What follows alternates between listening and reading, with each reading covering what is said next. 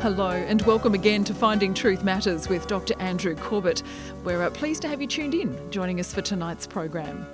I don't want us to fall into the naive idea that children are born innocent.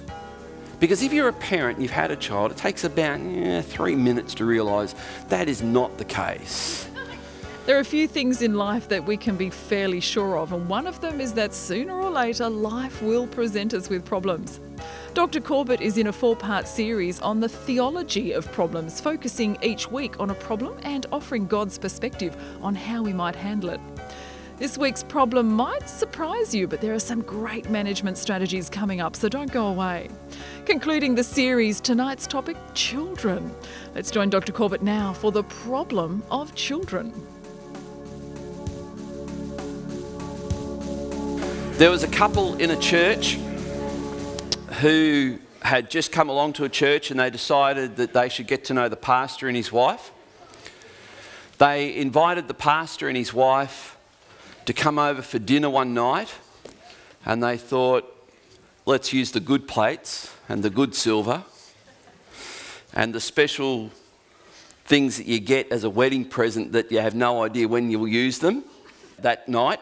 So they had the special silver teaspoons and the thing for the condiments, and there was 2 very particular silver spoons that had been given to them, and one of them was had never been used before, and it sat there on the table, and the other one was the one that everyone just grabbed and used, and it was silver, and it was the only time they ever used it was this night, and that one that just sat there beside the condiments there.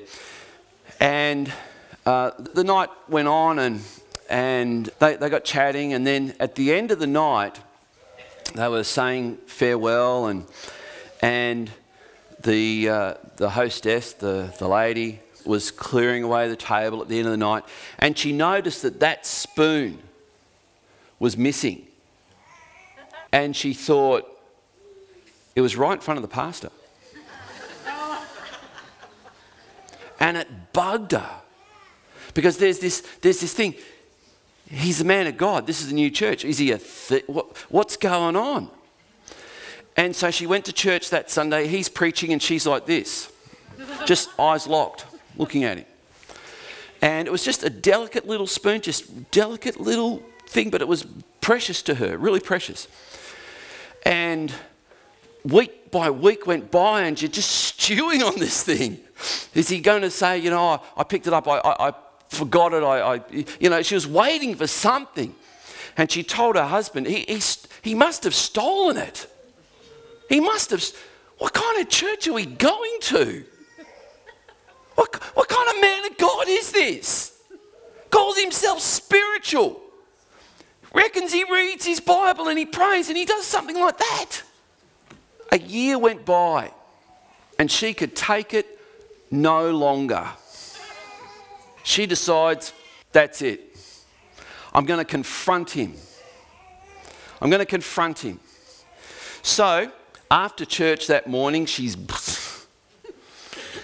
and she says, listen, we had you over for dinner, we were really nice to you, and you stole my silver spoon.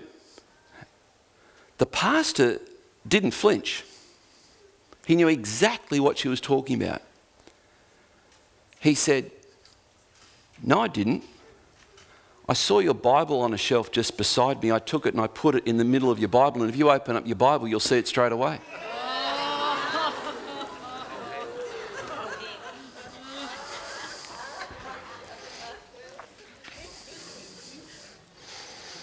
Just say that in case you invite Kim and I around for dinner.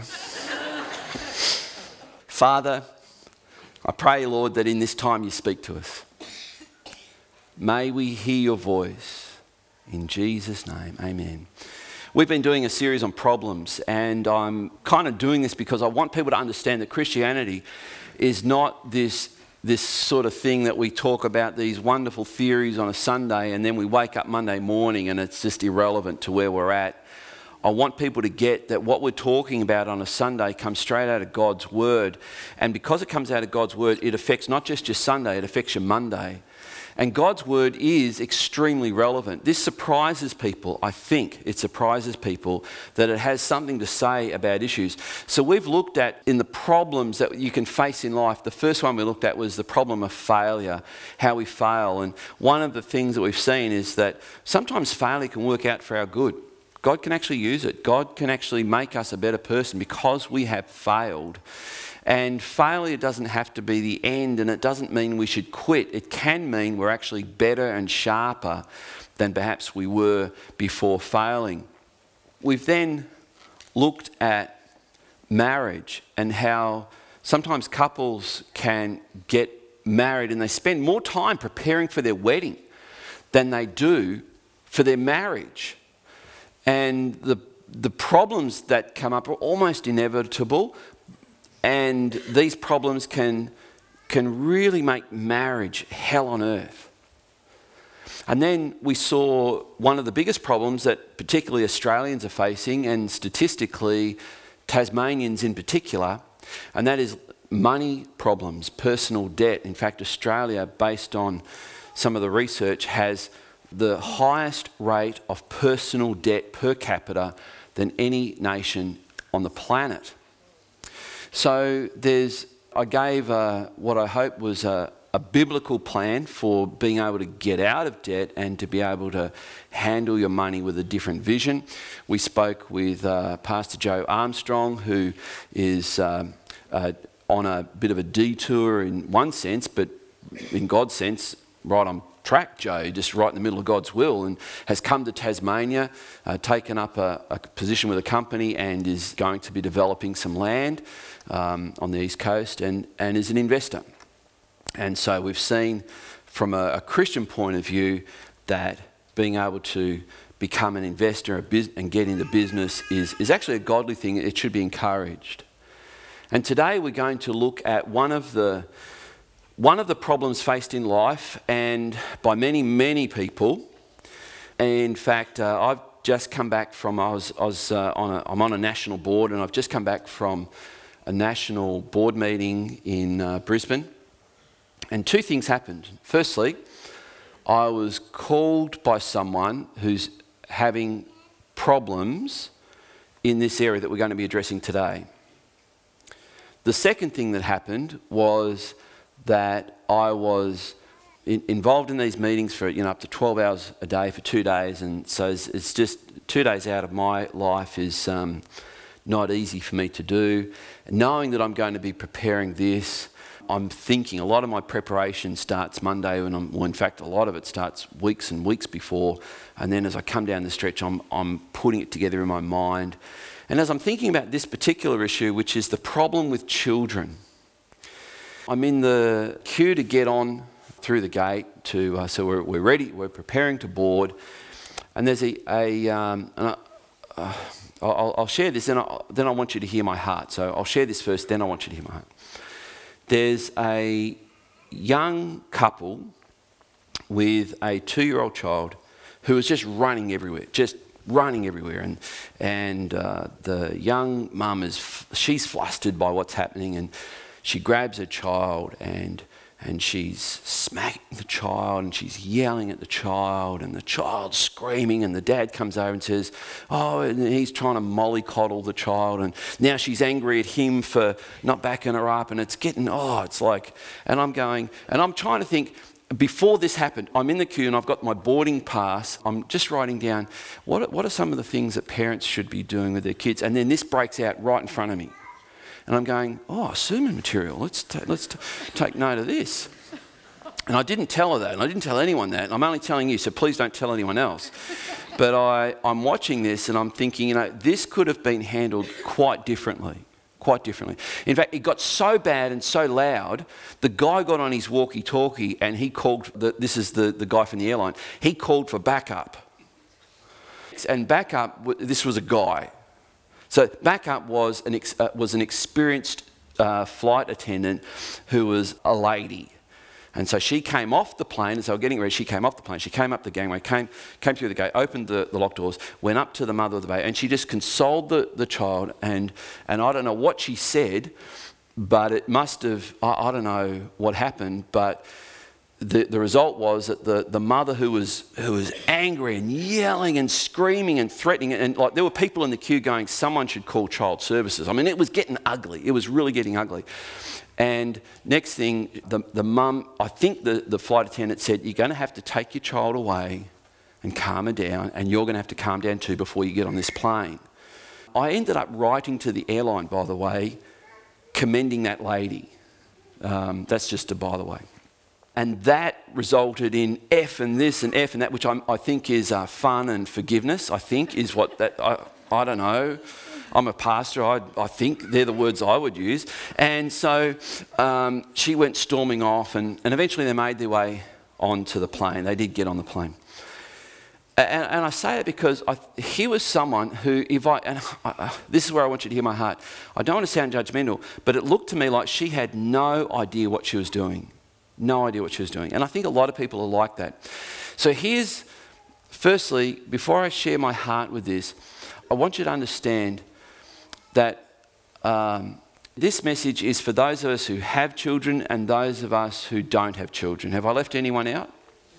Because what I want you to understand is that for those who do have children, who perhaps are in a situation like that young mum, it actually is a really tough gig being a mum.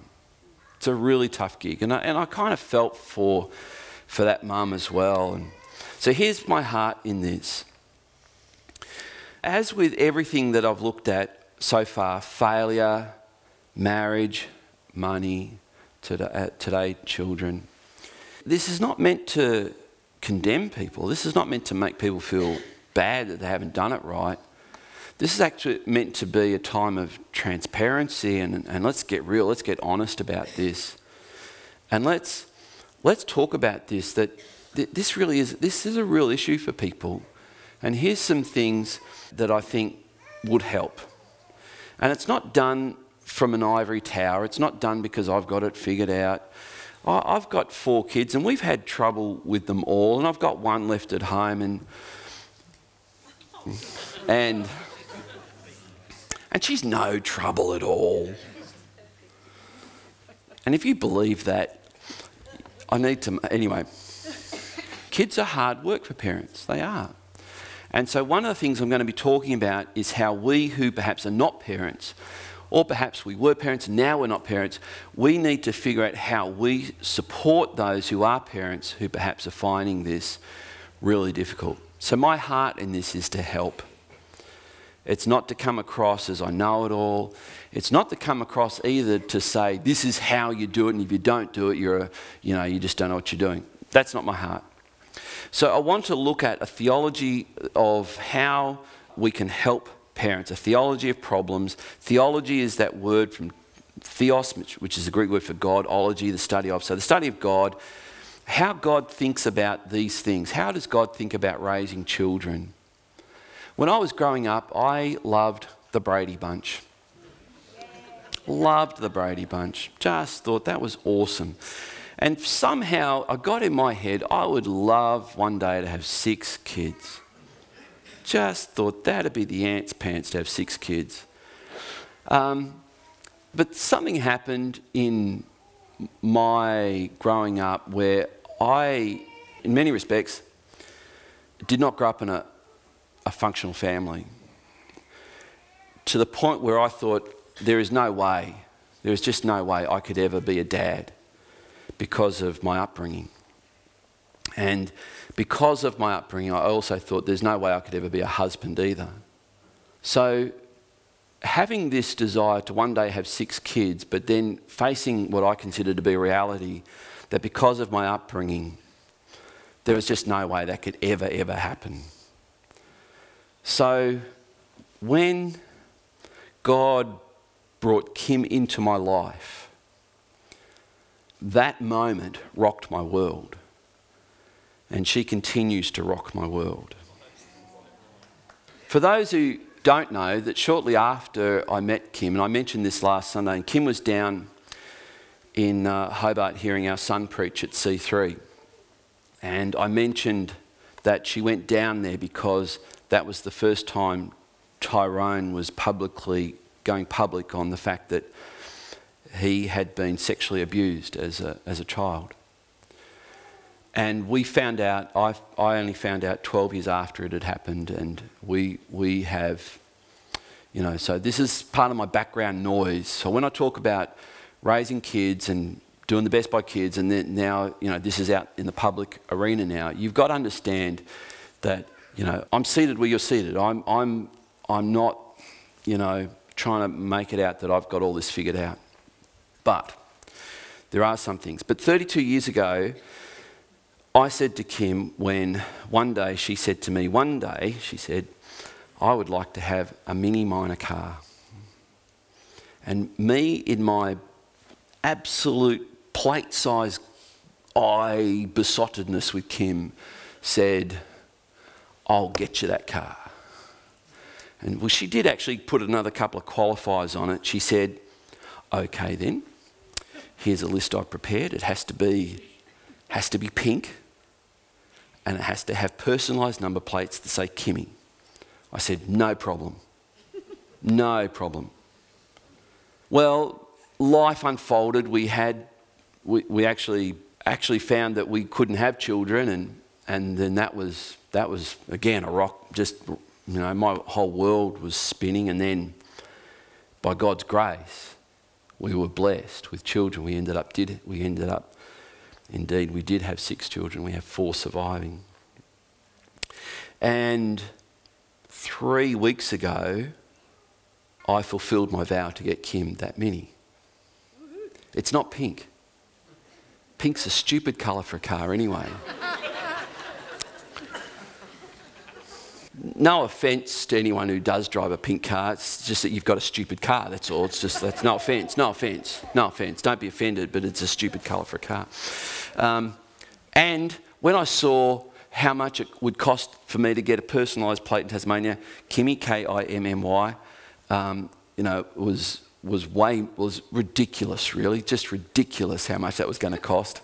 I compromised, and so you'll see her car. It's out there somewhere, and she's brought it for the first time today. So that's a little bit about I just want you to hear my heart in what I'm saying here. Psalm 127 verse 3 says this, and I want you to get this, and I was almost going to say something through partnership.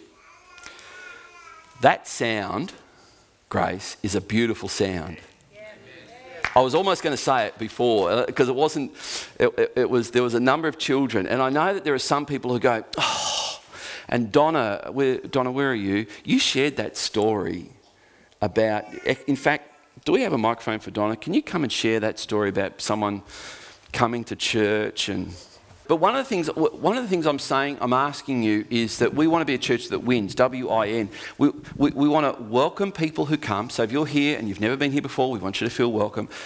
But then we've also got to be a church that invites people, and then we've got to be a church that for those people who don't want to know anything about God, don't want to know anything about your church, don't talk to me about it, you've got to be able to nudge them. W, welcome, I, invite, N, nudge people. And Donna, you've got a story. You told me earlier in the week a story about someone who their welcome experience was odd.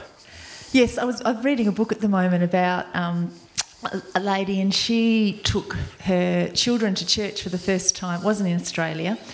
And during the service, her daughter bumped her head and had a bit of a cry, and she settled her very quickly.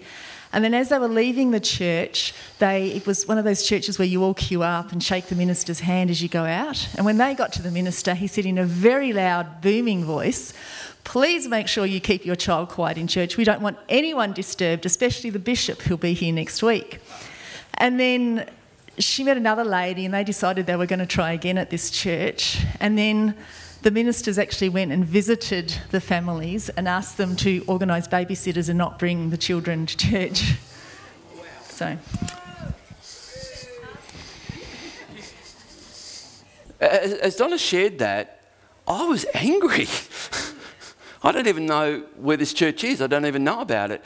So when I was hearing before children doing what children do, in fact, can I tell you, that's what I thought was happening at the gate ready to get on the plane with this 2-year-old child. She was doing what a 2-year-old does. It was like, anyway. So when I hear this in our church, I go, that's music. It's music. It's awesome. It's great. Because I'm praying for our church to grow. And if you don't invite them and nudge them, let's just have them. Let's breed them. Behold, children are a heritage from the Lord. The fruit of the womb, a reward.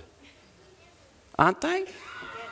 Yes. They are a blessing. They are a delight. And if that's not your story, I hope that at this stage in your parenting, I can give you some things in a moment that will help you to turn things around.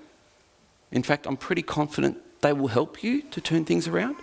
The next verse says, like arrows in the hand of a warrior are the children of one's youth.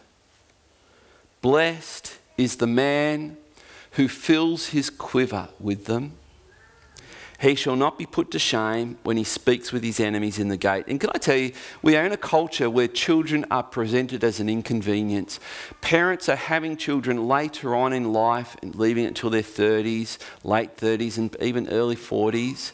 And in fact, I think I just question the wisdom of that because they're putting career first. And something's happened where mothering, and even fathering, has taken a real battering in the public perception of what it means to be a human being making a contribution to society.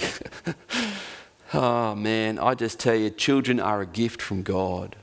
They are a gift from God, and children are a blessing from God. They're a blessing from God. And I say this in light of the fact that Kim and I face this real possibility. We would not be able to have children.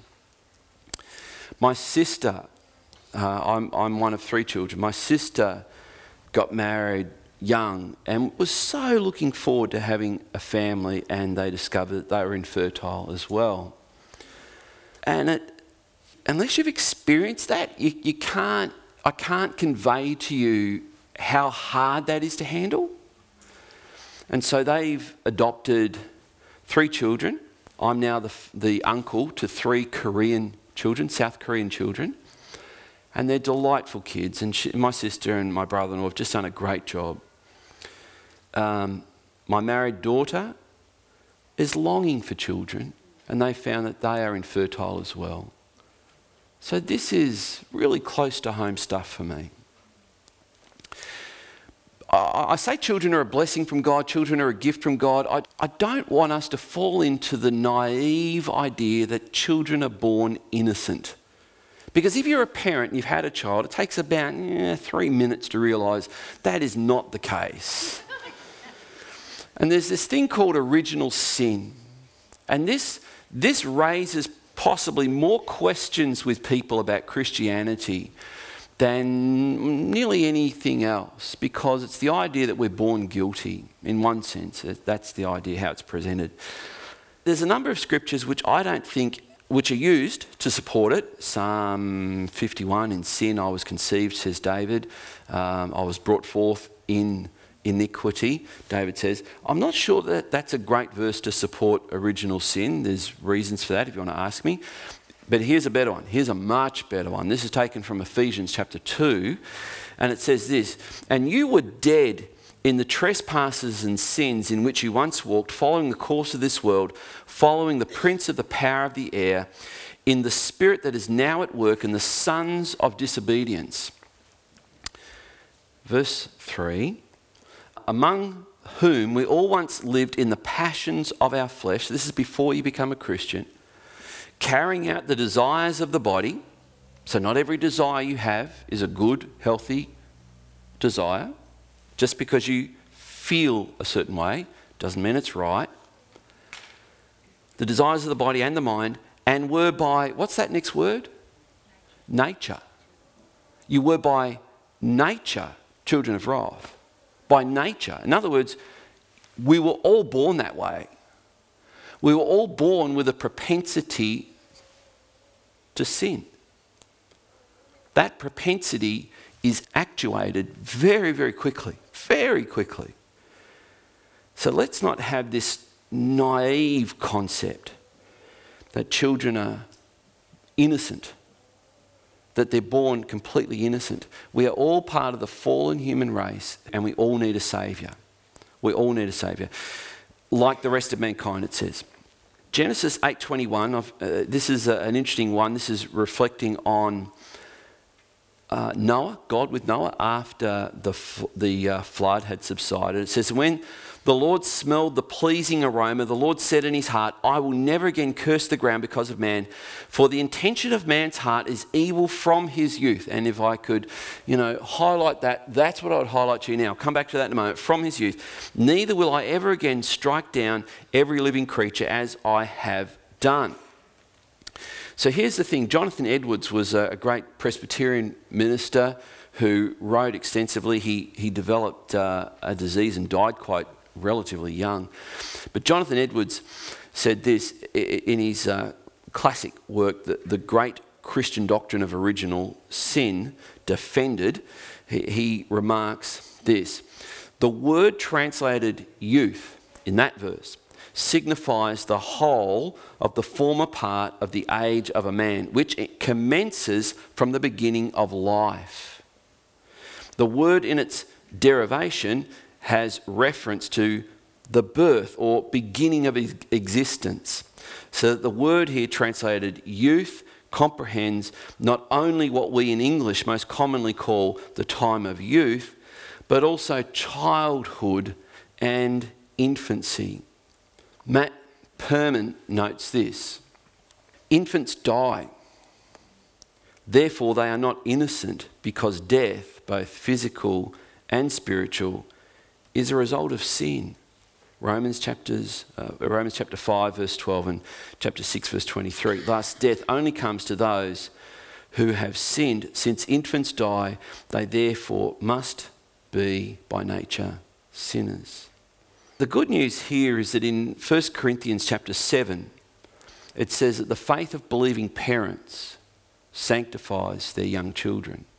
So when I say to you, I've got skin in this game, that I'm confident that I will, as my four surviving children go on and continue as they are walking with Christ, that I will see all 6 of our children in heaven, because the faith of the believing parents sanctifies their children. And apart from that, God's the judge. God's the judge. Because of this, God has ordained and designed for children to be raised by their parents. And I'm just going to footnote that right now and say that there are people who end up being single parents, single fathers, single mothers. And they have a tough gig. They have a tough gig. They've got twice the job with half the resources to do it. It's a tough thing. Malachi chapter 2 verse 15 says this: did he not make them one? This is speaking of a man and a wife, with a portion of the Spirit in their union. So it's a triangle. You've heard me talk about that in marriage. Marriage is a man and a woman and God. It's a triangle. And what was the one God was seeking? What was the one God was seeking? This is what God seeks when a couple gets married: godly offspring. This is God's intention for marriage. Not that you, married couple, can be happy. Not that you can enjoy sex legitimately. Those are byproducts. Happiness and sexual fulfillment is a byproduct. The end game is that you can have godly offspring, godly children, raise godly children. So guard yourselves in your spirit, and let none of you be faithless to the wife of your youth. God's goal for parenting is not for parents to merely make their children happy, but to help them become godly. That's all we have time for tonight. If you'd like a CD copy or premium download of tonight's discussion, please go to our website findingtruthmatters.org and select The Problem of Children from our online store. As we've heard tonight, children are a heritage from God, and as adults we have a great responsibility to train those children in our sphere of influence, whether as their parents or as other key adults in a child's life. It's a tough gig, but God demonstrated some valuable principles for us to learn from. Remember that no matter what problems you're facing or what mistakes you've made, you can put your trust in the sovereign God. More from Dr. Corbett next week. Dr. Corbett is pastor of Legana Christian Church and president of ICI Theological College Australia. We look forward to joining you again, same time next week, for another Finding Truth Matters.